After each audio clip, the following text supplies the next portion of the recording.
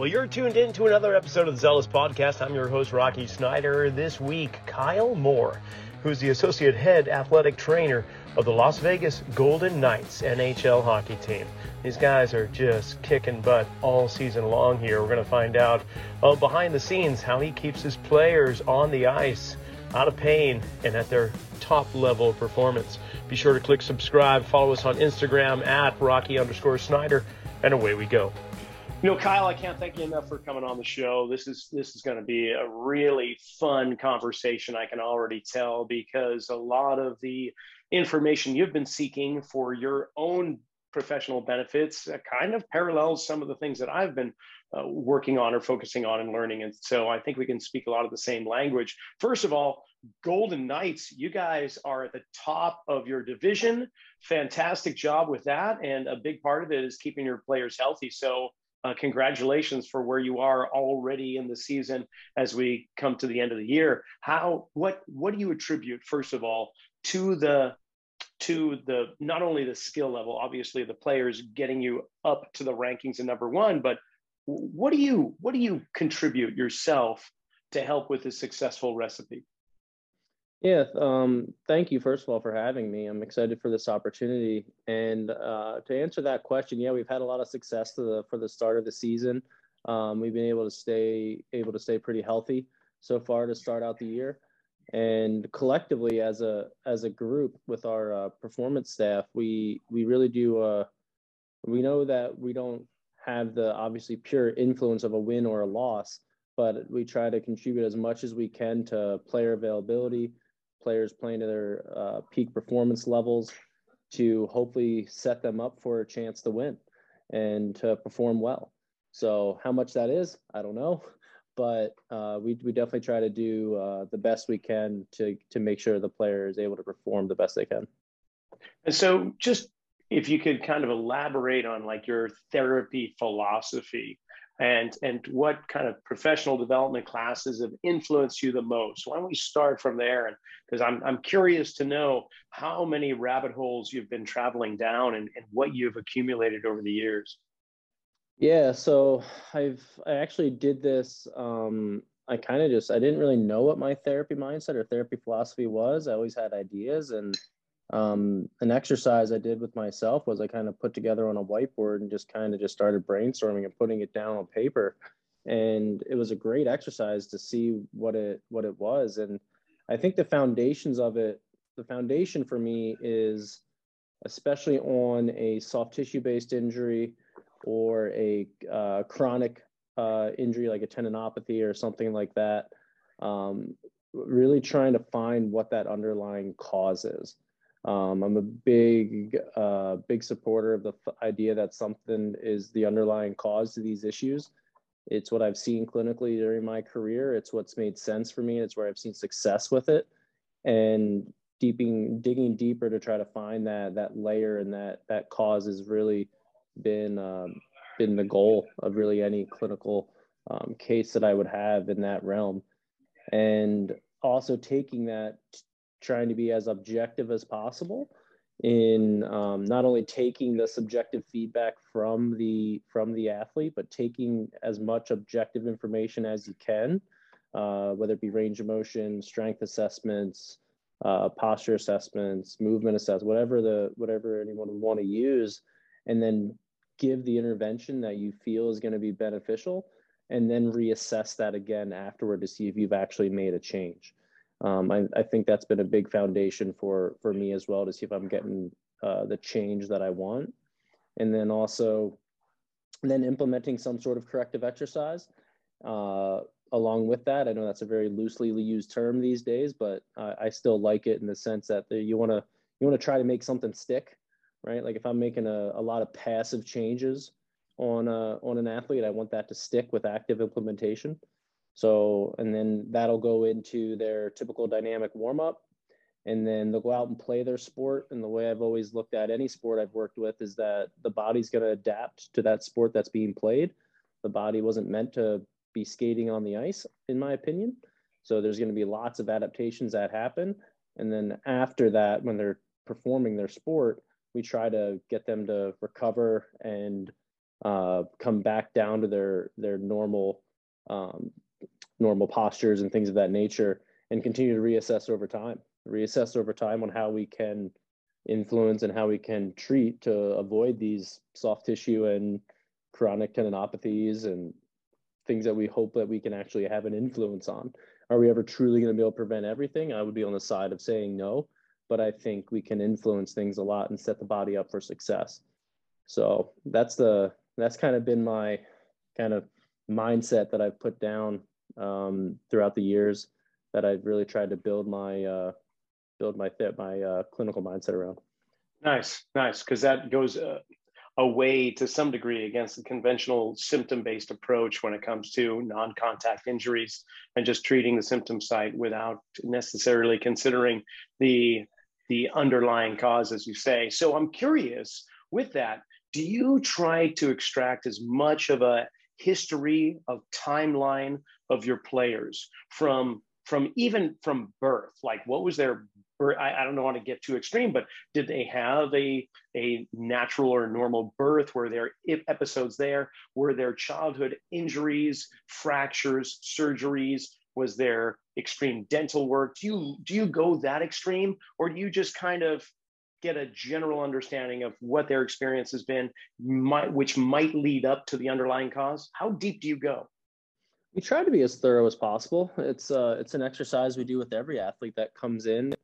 Is we basically just gather as much of a clinical injury history as possible, and that is anything from a concussion to your basic orthopedic injury, surgeries if they go back to the childhood years, things of that nature, to just get a sense of what adaptations we can maybe predict a little bit when we have a little bit something in our mind, when we do a bit of an assessment to see what's going on. We really try to take the previous medical history as a starter and to be as thorough as possible for us to hopefully look at things that, like, they may not have any complaints now, but how does that hip labral surgery look now compared that you had to 5 years ago? How's your range of motion? Like, things just to keep in mind. That's just one small example, but something to have in the back of our mind when we're doing an initial assessment of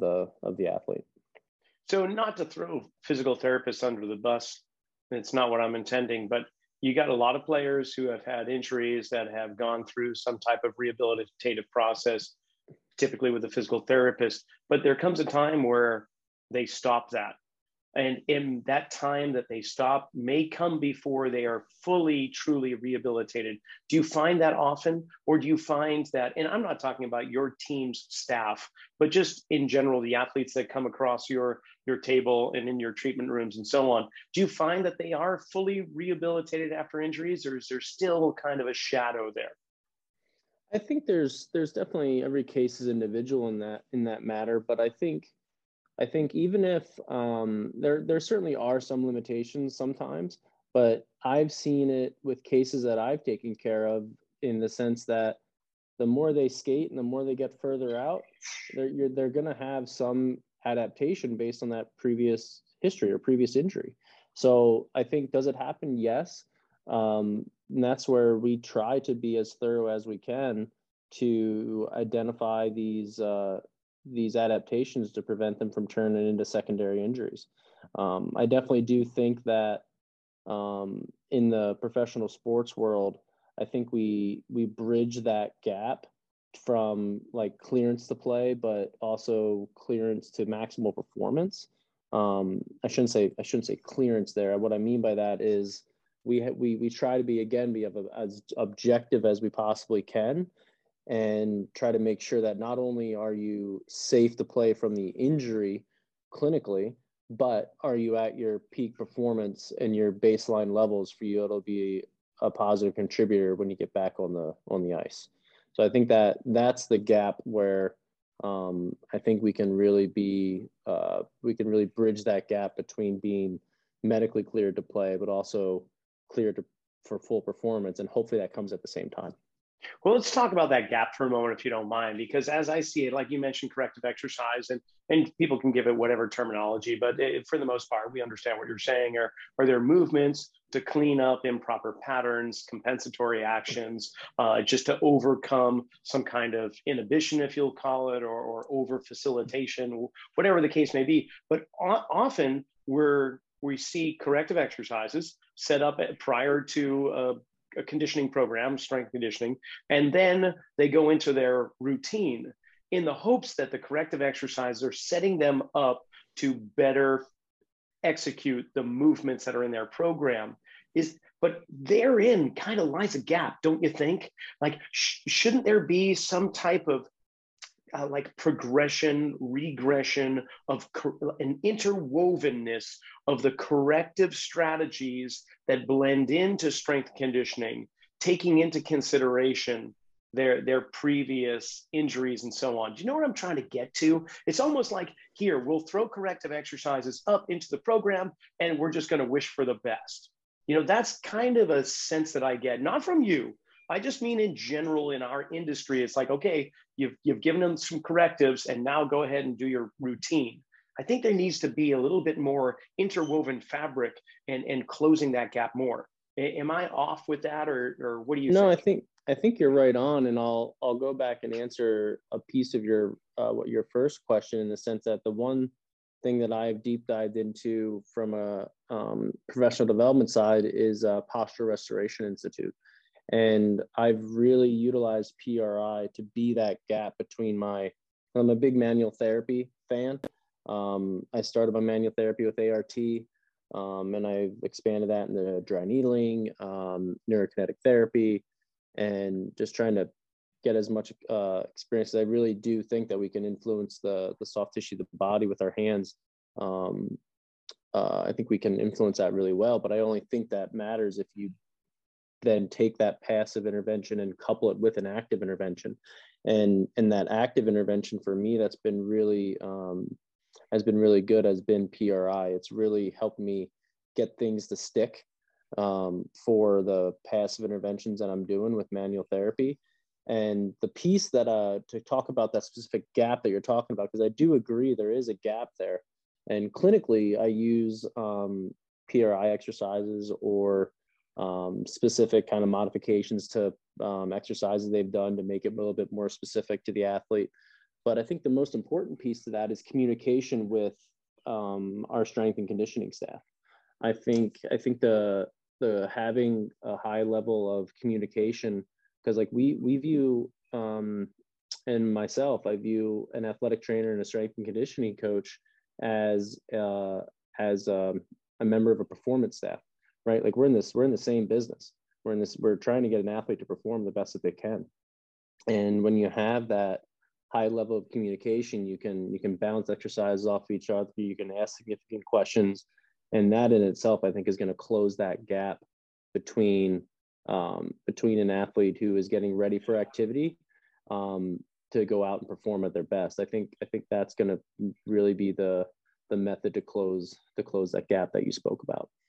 Well, you also are not only what you just mentioned with NKT, PRI, TPI, all these letters that you've been pursuing knowledge from, but CSCS, Certified Strength Conditioning Specialist, as well. So you've got your foot on both sides of, I won't even say the fence, but on both sides of the medical and performance to some degree. How do you utilize that knowledge with CSCS with the ATC? How have you blended those together to perhaps better communicate with the performance staff of the strength coaches and so on? Do you do that? And if so, what have you found? What I've found with that is it's given me a really solid foundation for conversation, because I do not practice as a strength conditioning coach. Like you mentioned, I do have my CSCS, but that was something that, as I've developed through my career, I've definitely 100% been an athletic trainer way more than I've been a strength conditioning coach. I've never practiced solely as a strength conditioning coach. And I leave that to our strength conditioning coaches that are way better than me at programming and way better at me at player development and all the things that are necessary for a strength coach to be great. I think it has helped me in the past with having some foundational knowledge to have a constructive conversation on what we feel we need, what a player needs, mainly in a post-injury conversation, because that's the world that I live in. It's given me I think a solid framework to work off of, but by no means have I gotten to the point where I've been an elite strength conditioning coach by any means. It's not what I focus my time on. No, I totally get you. But what I'm curious though is that I guess the question is when to load. So you're dealing with the players that are having some issues, whether it's movement patterns, whether it's just tendinopathy, whatever the case may be, and then they need to go eventually get back into the weight room. What kind of assessments? Because I know you're one of those guys that, you know, in order to know if this is valid, we need to assess, do that movement, reassess to see, are they ready for this? So I guess the question is, what kind of assessment tools do you use in order to understand when you need to load your players and when they're not ready for it? Yeah, quite simply, with the first thing that come to mind with that is, are they pain-free? Are they pain-free through everything I'm about to talk about? For one, do they have full range of motion, actively and passively? And can they produce full isometric force without pain? And I focus only on the isometric because concentric and eccentric is going to come naturally with a loading progression and the rest of a rehabilitation. But I want to know, can you fire that muscle to a baseline level if we have the measurement? If we don't have the measurement, then we're going off of probably a bilateral assessment to see if both are equal. But if they can isometrically produce force without pain, that's telling me muscle fibers have gotten to a point where they've healed enough where pain is not being created. Can I put that tissue all the way on stretch without pain? That's telling me the fibers are ready to be loaded. That's the big things we look for. And then also tenderness of palpation too. If there's no pain to palpation and full range and full isometric capabilities, that's where we typically have the loading begin, which again is still a very very close process between the athletic trainers and strength conditioning coaches. I mean, it's a nonstop flow of back and forth. One of the things that I really like to do is, when I'm able to, we have a high-low table in the gym, and I like to treat up there when I can, just so that I can, not because I'm trying to like watch over things that are happening, but just so I can observe, the programming styles, the coaching styles, how an athlete looks while they're moving. And just, I try to be as integrated as possible with that. Be there to provide a intervention if needed, even mid-session, just be able to get some extra hip extension or get some extra dorsiflexion or whatever the case may be, just so they can have a more high quality training session. So those are things that I've tried to do to make it as integrated as possible. But I think I don't see a gap between athletic trainers and strength conditioning coaches personally. Not in that environment, I bet. Yeah. It's a combination effort the whole way through, and I think that you lose those gaps, and you're unsuccessful in those gaps when you're not working well together. And when it comes to let's just say the common injuries for the NHL players, adductor strains, maybe high hamstring pulls, there's certain protocols historically for such things. And I imagine, and I'm just guessing, but you'll have to kind of steer me in the right direction here, but maybe as a young up and coming athletic trainer, there is certain beliefs with these protocols. If this is occurring, then you need to do A, B, and C.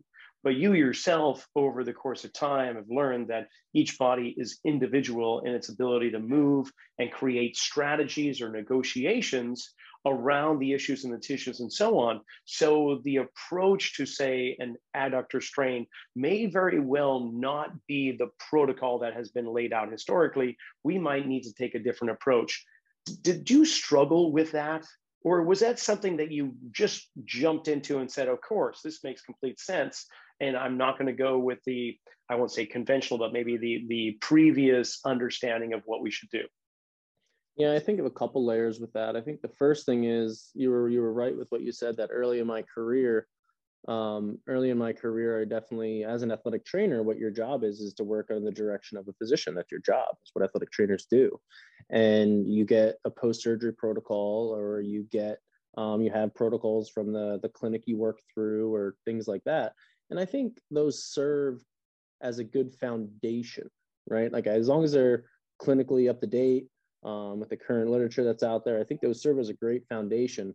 But I'm ultimately not a fan of protocols. I think every rehab is its own individual thing, and that's also where it comes down to, as an athletic trainer, to having a very close and very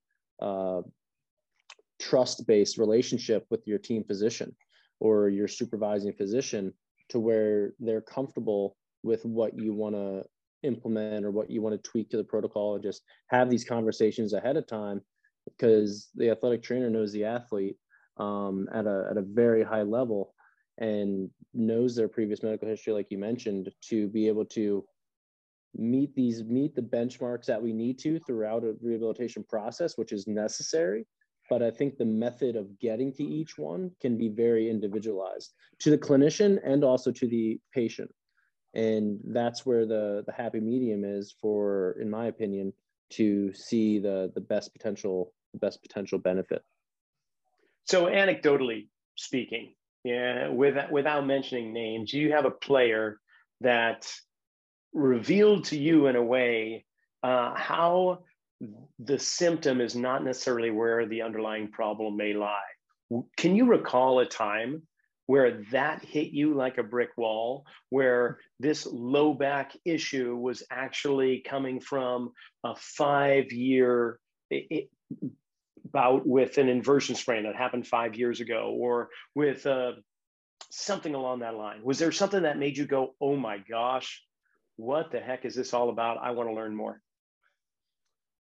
Trying to think back if I had like the one moment. I mean, it's definitely something that's evolved over time, but I've just always had the thought process of that if an injury occurs without contact, right? If an injury occurs without contact, then the site of the injury can't be the problem.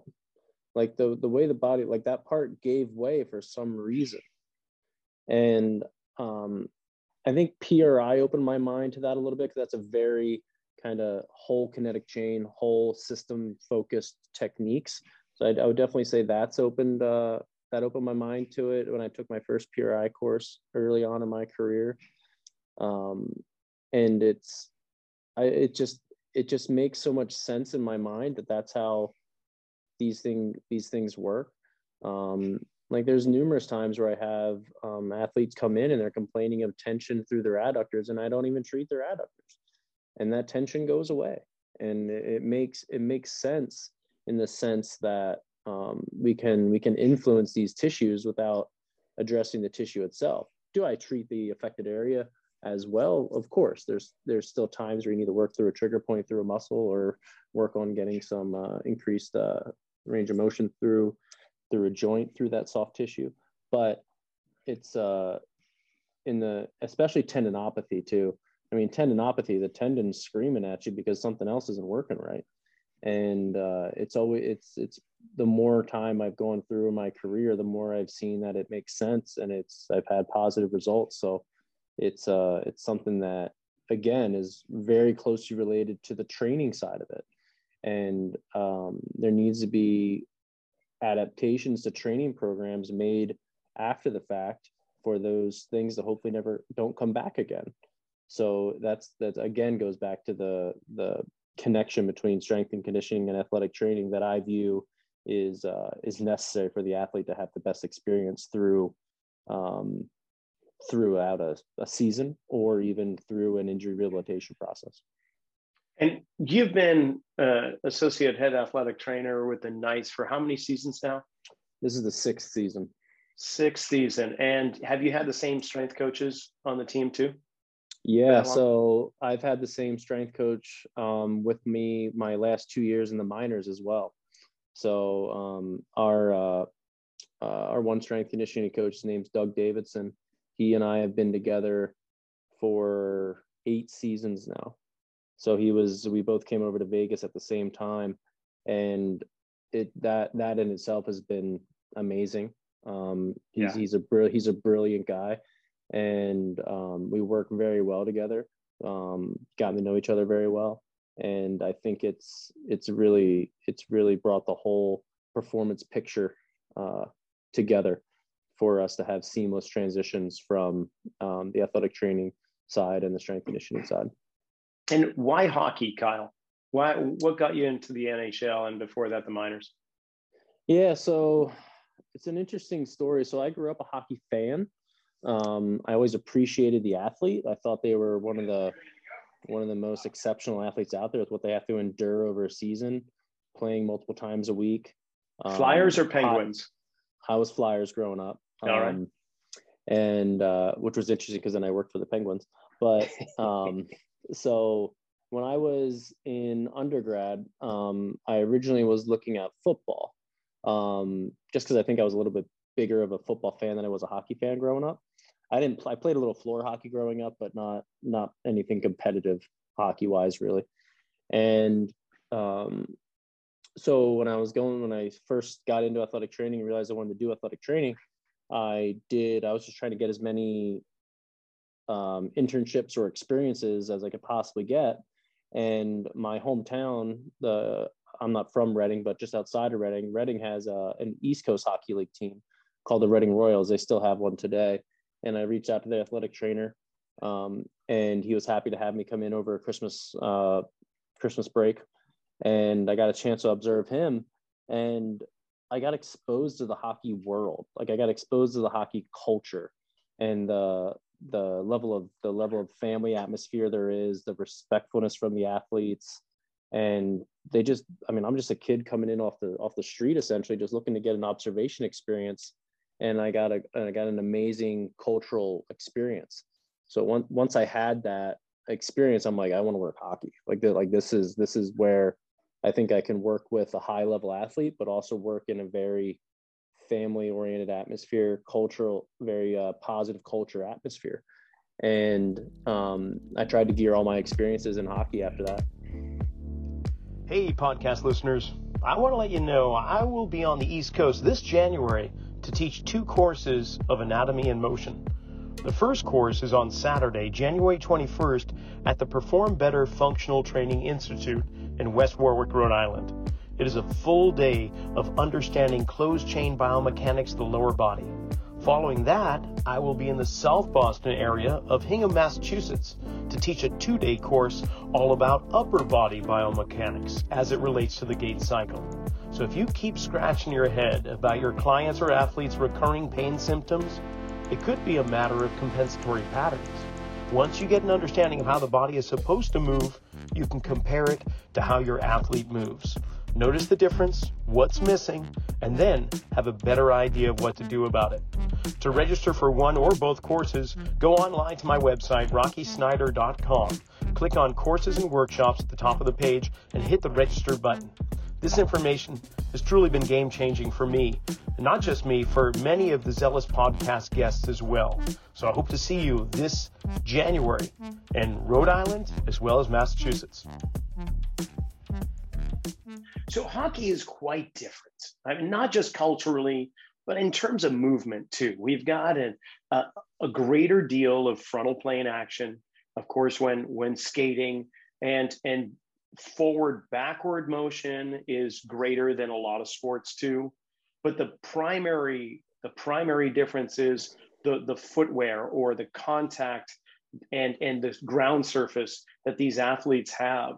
How, from an athletic training standpoint, balancing on a blade, going over slick surfaces, and having to move the body, not necessarily in sprint mechanics, but altered states of sprint mechanics. How does that relate to your role? Do you know what I'm trying to say? I do. And it's something I think through a lot, in that the biggest thing is the effect on dorsiflexion of the ankle. Because I think the ice high, some players lace up their skates different than others, but it generally limits dorsiflexion. I mean, it allows for some, but I think it limits it. And that over time causes joint restrictions through the talus, posterior chain restrictions through the foot and the calf. And I think it just wreaks havoc on the rest of the chain. I think it wreaks havoc on the pelvis, which therefore wreaks havoc on the hip. And that's why probably the primary soft tissue I treat on a daily basis is a glute med. Glute medius is always hypertonic. Then start talking about lumbar erectors, and then you start talking about hip flexors and all these things that get put in a bad position when the pelvis is compensating for a lack of dorsiflexion. So we really try to focus on that. Like it's a measure we take. We try to keep track of it throughout a season. Does someone have a history of a high ankle sprain? High ankle sprains are the absolute worst. Like if I sometimes I get asked a question of what's the worst hockey injury, and people are expecting all this gory stuff and this and that. And for me, it's a high ankle sprain. It wreaks havoc on the biomechanical function of not only the ankle joint, but the knee and primarily the hip.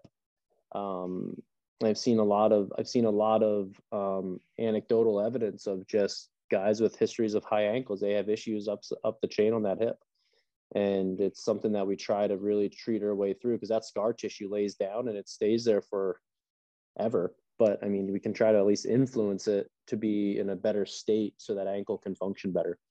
Makes complete sense. I mean, a lack of dorsiflexion at the ankle is going to require more sagittal plane motion, potentially further up the chain. Are we going to have a greater degree of knee flexion? Are we going to have a greater degree of anterior tilt to the pelvis or hip flexion?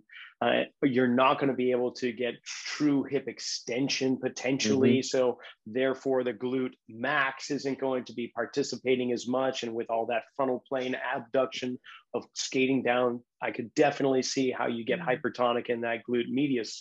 So with that known, when it comes to transferring that information to your buddy, the strength coach, do you guys do a lot of loading into dorsiflex positions for the ankles? Can we just drive them more into it? Can we get them to access that even when they're in the training facility? Obviously, you're not going to get it as much if they're lacing up the boots really tight, but do you try to offset that on the dry land-based training, so to speak? Yeah, we do. So we really try to couple, and this is where that level of communication I think is high. I try to work through the soft tissue and the joint restrictions of the ankle the best that I can to gain dorsiflexion. And then we try to couple that with some lifting exercise, even some basic mobility exercise that's driving that's really driving that shin over that foot, to try to get as much of that positive shin angle as we can to drive those changes home. And I try to take a similar approach with the hip extension that you mentioned as well. I'll do a lot of soft tissue work to try to gain as much hip extension as I can, and then that's a piece of their either prep activity or their lifts are geared towards maintaining the ranges that we got. And it's not you'll see changes in a one-time intervention, but it's going to be something that's focused on for the coming weeks to try to really get that to be something that sticks. And so, you and I have something in common where we look down at the foot quite often. 28 bones, 26 of them are meant for movement. They got the two sesamoids that are just more like pulley systems for a windlass mechanism. But in essence, you got 33 joints down there, but they're all laced up tight. And without proper dorsiflexion of the ankle, you're not going to have a lot of proper pronation mechanics of that foot. So do you address like what's the plantar surface or the plantar tissue doing under the foot? Do you do a lot of like manipulation, mobilization, or even for that matter, dry needling of the lower extremities? What else do you do to affect that, to try to reduce the likelihood of that high ankle strain and so on? Yeah, I do definitely look at the plantar aspect of the foot. I haven't done much dry needling at the bottom of the foot just because I don't think I've had an athlete that has had a level of comfort with it yet. I will certainly do a lot of dry needling through tib anterior, try to decrease any hypertonicity through there. That's been really successful as well. But the thing that I'd say the most bang for my buck with is the talus, in being able to make sure that talus and subtalar joint can it distract from the joint? Can it move anterior posteriorly? I see a lot of limitations with the talus sliding posteriorly to limiting that dorsiflexion as well.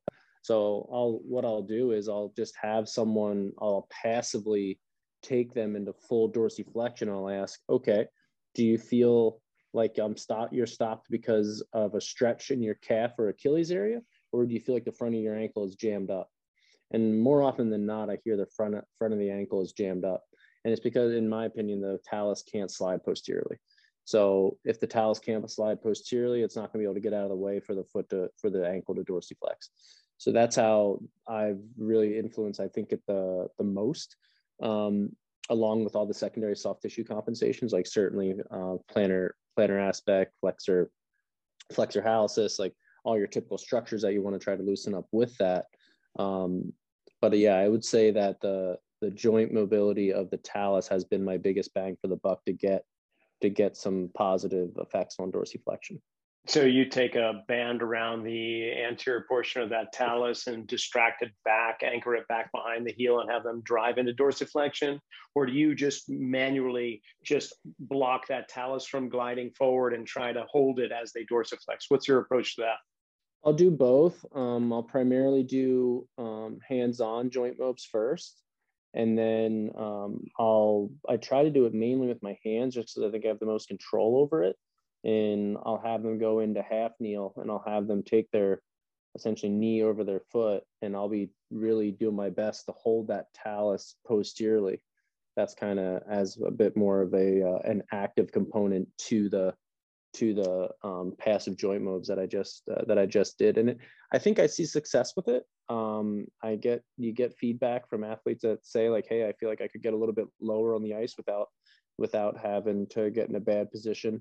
Because I mean, at this level, these athletes are very aware of what's going on with their bodies in a like a practice environment, right? Like they're not going to take note of that during a game, right? But in a practice environment or like a skills session skate where they're focusing on certain things, they can feel these things. They know their bodies. So it's something we definitely try to make a focus of just because of its effect on the rest of the chain, primarily the hip, I would say.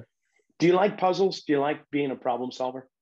Yeah, I think I also just try to be as truly proactive as I can. And what I mean by that is, like, I want to be the clinician going to the athlete saying, hey, we've worked on this in the past. Let's take a quick look at this and see if anything's going on. Like that in my mind is proactive. I think even when an athlete comes in and say, hey, my groin's a little tight, can we work on it? Yeah, that's going to start a whole process. I'm going to assess everything and try to figure it out, which I love doing as well. But they still came to me. I didn't go to them. So I try to be as truly proactive as I can be to stay on top of any of these things. I take notes of what I see works for certain things for players. Like some players end up being a lot more quad dominant than others. So they have classic rectus femoris, vastus lateralis tension issues. Other athletes, they go through it with their hips and it's classically a glute med and a lumbar erector. Sometimes some guys are more SI joint, and I try to track these things I'm talking from a non-injury world right now. Like I'm talking from truly a preventative state. I try to track these things and I try to, when I have the time, try to build connectivity and build trust with the athletes to be able to say, hey, we've worked on this in the past and we saw this. Can we take a look at this today and see if everything looks good? And sometimes it looks good and they're on their way. But other times it's back, but it didn't create a problem yet. Whereas if in my opinion, if it's let go and it continues to function that way, a problem will arise. Got it. Okay, so curious with your experience with PRI and the fact that you have players that are inherently asymmetrical, partly according to PRI, but also the way they play. There's a certain hand that holds low on the stick compared to high. You know, you've got left-handed players and right-handed players. How does that play back and forth into each other? Do you know what I mean? Like with PRI, heart on the left, 2-lobe lung compared to 3-lobe lung.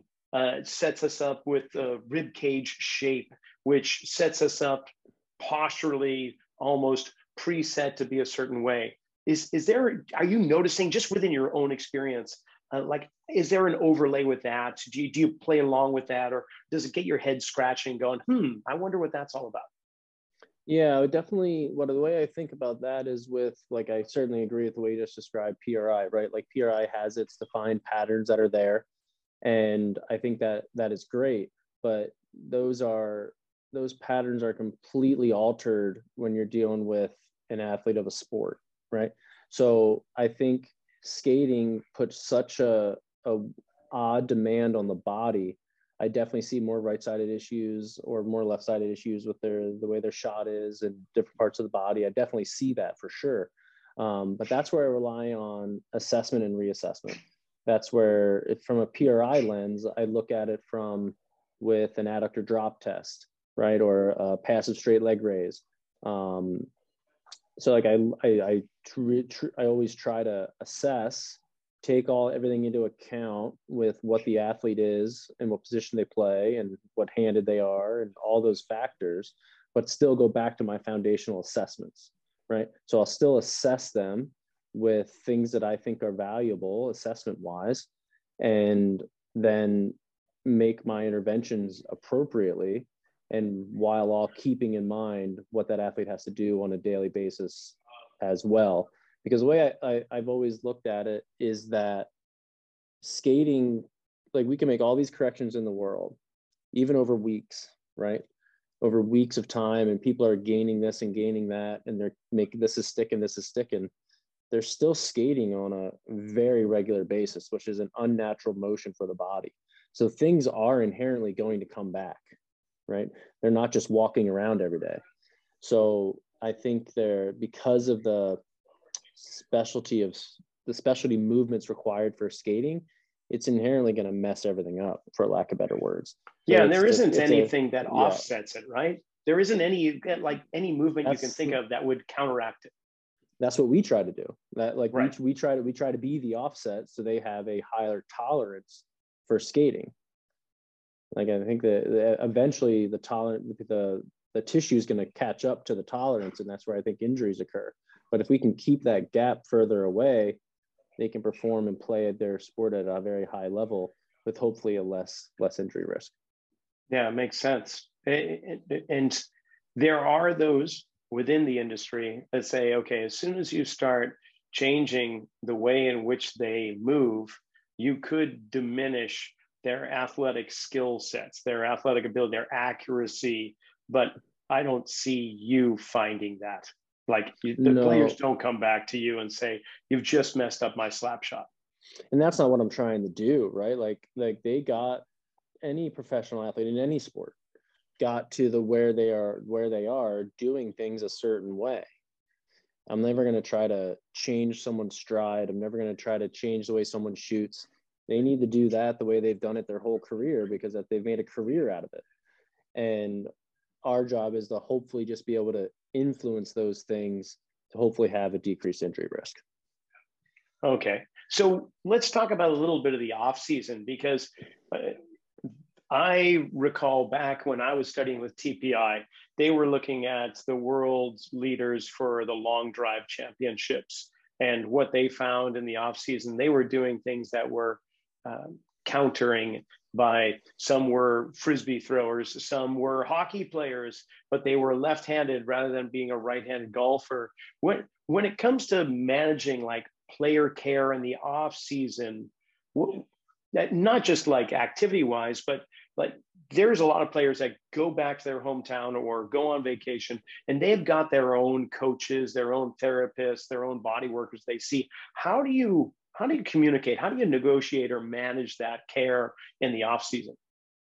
Yeah, I think it first comes down to trust with the athlete. I think if you've gained a great relationship and a great great level of trust with the athlete, I think that's the foundation of everything we're about to talk about go very smoothly, because I think most of these athletes, they have people that they trust away from the team. And I think that's great. And I think the best part about the off season is you have to focus on that communication. You have to focus on communication on things that we've seen throughout this past season, things that we've seen have been successful for this athlete. And if you have those conversations and have an initial introduction, it usually goes very well. It ends up being a really great dialogue, similar to what we're having right now. It ends up being a great dialogue of respecting what we've seen, respecting what they've done historically, getting them up to date on the players' injuries that year, and just being able to have a good conversation to be able to keep an eye on the athlete while they're in their off season. It's actually gotten to the point where if it's more talking to more of a therapist in like a post-injury situation, obviously the level of communication there has to be even higher to make sure the rehabilitation itself is going on. We'll even actually maybe mix in some site visits just to not as a checkup to make sure everything's going right, but more of a side of just seeing in person stuff that you can't see on a video, you can't see on in a phone call or something like that. It's also driven by professional development. I've been exposed to a lot of things from other therapists that I'm just like, I never really thought of it that way. And then I look into I ask about the techniques they've learned and courses they've done, and it's driven my professional development. So ultimately, just being open and wanting to communicate, because ultimately, the more you communicate, the more smooth that is, the better experience the athlete's going to have, and that's the reason we're all together and working on it. So it's been a good experience in working and getting exposed to these external therapists, strength conditioning coaches, to just be able to get the best outcome we can and learn. And is your curiosity, your curious mind, directing you in a certain place right now in terms of your own education, your own professional development? Is it motor neurology? Is it fueling? Is it sleep patterns? Where are you looking currently?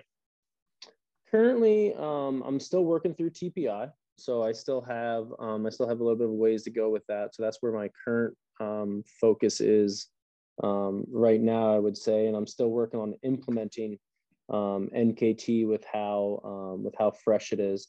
One thing that I have been wanting to do it just hasn't worked out schedule wise is Anatomy Trains has had a bunch of dissection courses just to kind of refresh my anatomy knowledge and just really make sure that I'm staying on point with that, because I had a cadaver experience in graduate school, and it's been a while since I had that experience, and that's really been being able to know what's underneath your hands when you're working on someone is huge. So I've been looking at those courses for a while, trying to find one that lines up with my off season the best that it can. But yeah, I'd say right now most of my time is invested in TPI and NKT. Nice. Well, when it comes to the off season, you couldn't time a better location and timing of the year to be in Vegas. You know, you're in Vegas when it's kind of decent. During the in season, it's not boiling necessarily. Well, October gets kind of hot, but all in all, in June, of course. But you're off. You don't stick around Vegas in the off season, do you? Do you go somewhere else? Head back to Pennsylvania. Vegas is our home base. Vegas is our home base. We'll go back to Pennsylvania for about 2 or 3 weeks typically in the off season, but Vegas is my home base. We like it there. It's hot. I mean, it's hot in July and August. It's no joke. That's for sure. But what everyone always told me when I moved there was it's a dry heat, which is what everyone says. And it is true. I mean, I am soft with humidity now. If I'm somewhere where it's humid, my body is adjusted for sure. And so that's kind of my next question, and probably my last question, because we're running out of time here. But you go on like a 10-day road series, and you're gone. Do you notice in terms of player health, ability, maybe even like occurrence of injury, if there's a difference between the beginning of a road trip and the end, partly because of different time zones, sleep patterns interrupted, or a long stretch of games that are kind of back to back? I'm just curious, if maybe not, but do you notice anything like that compared to being at home for a while? It's something we're trying to actually quantify and look at to see if we have any trends at different points at where you're seeing. But ultimately, I mean, if at the end of a road trip, I mean, everyone's exhausted to a certain extent because we're traveling, we're getting in late, we're sleeping late, we're constantly trying to stay ahead of the sleep side of things with appropriate supplementation that can be done, and make sure athletes are recovering the best they can. But I can't say I've noticed anything specifically to answer you, not to give you an answer to your question, but there are definitely there's definitely adaptations to travel. Staying in a seated position for 5-6 hours definitely does have its adaptations and change to the body, and we definitely do end up taking that into account when we're treating, when we're landing, wherever we're going. So do you curious, do you have like a landing program when you land in a city and the guys head back to their hotel? Do you have a little program that everybody follows just to open up their hips again, reduce distal hamstring tension from their knees being flexed, or whatever the case is? Is there anything like that? We don't have anything formal, but we offer up the ability for guided workouts and guided mobility programs and treatment sessions that's all available for the player to be able to consume. Yeah. Right on. Well, Kyle, we're coming up against the clock, and I'm myself personally, I could keep on going and listening to your responses and replies for quite a long time, but maybe somewhere down the road after the season's over or whatever, we can kind of reconnect and have another conversation. But I truly appreciate your time, your knowledge, experience, and what you've shared today so far. So thank you so much. You're very welcome. Thanks for the time. And that's a wrap for this week of Zealous. I'd like to thank Kyle Moore and the Las Vegas Golden Knights organization for making this episode a reality. If you want to know more about Kyle, simply check out the description below for the links. As it just so happens, I'll be in Kyle's area this coming summer. I'll be presenting at the NSCA National Conference with a number of amazing leaders in the field of strength conditioning. The conference will be held at Caesars Palace from July 12th to the 15th. I'll also be giving a pre-conference presentation sponsored by Perform Better, so be sure to go to nsca.com for more information. Until next week, make it a good one.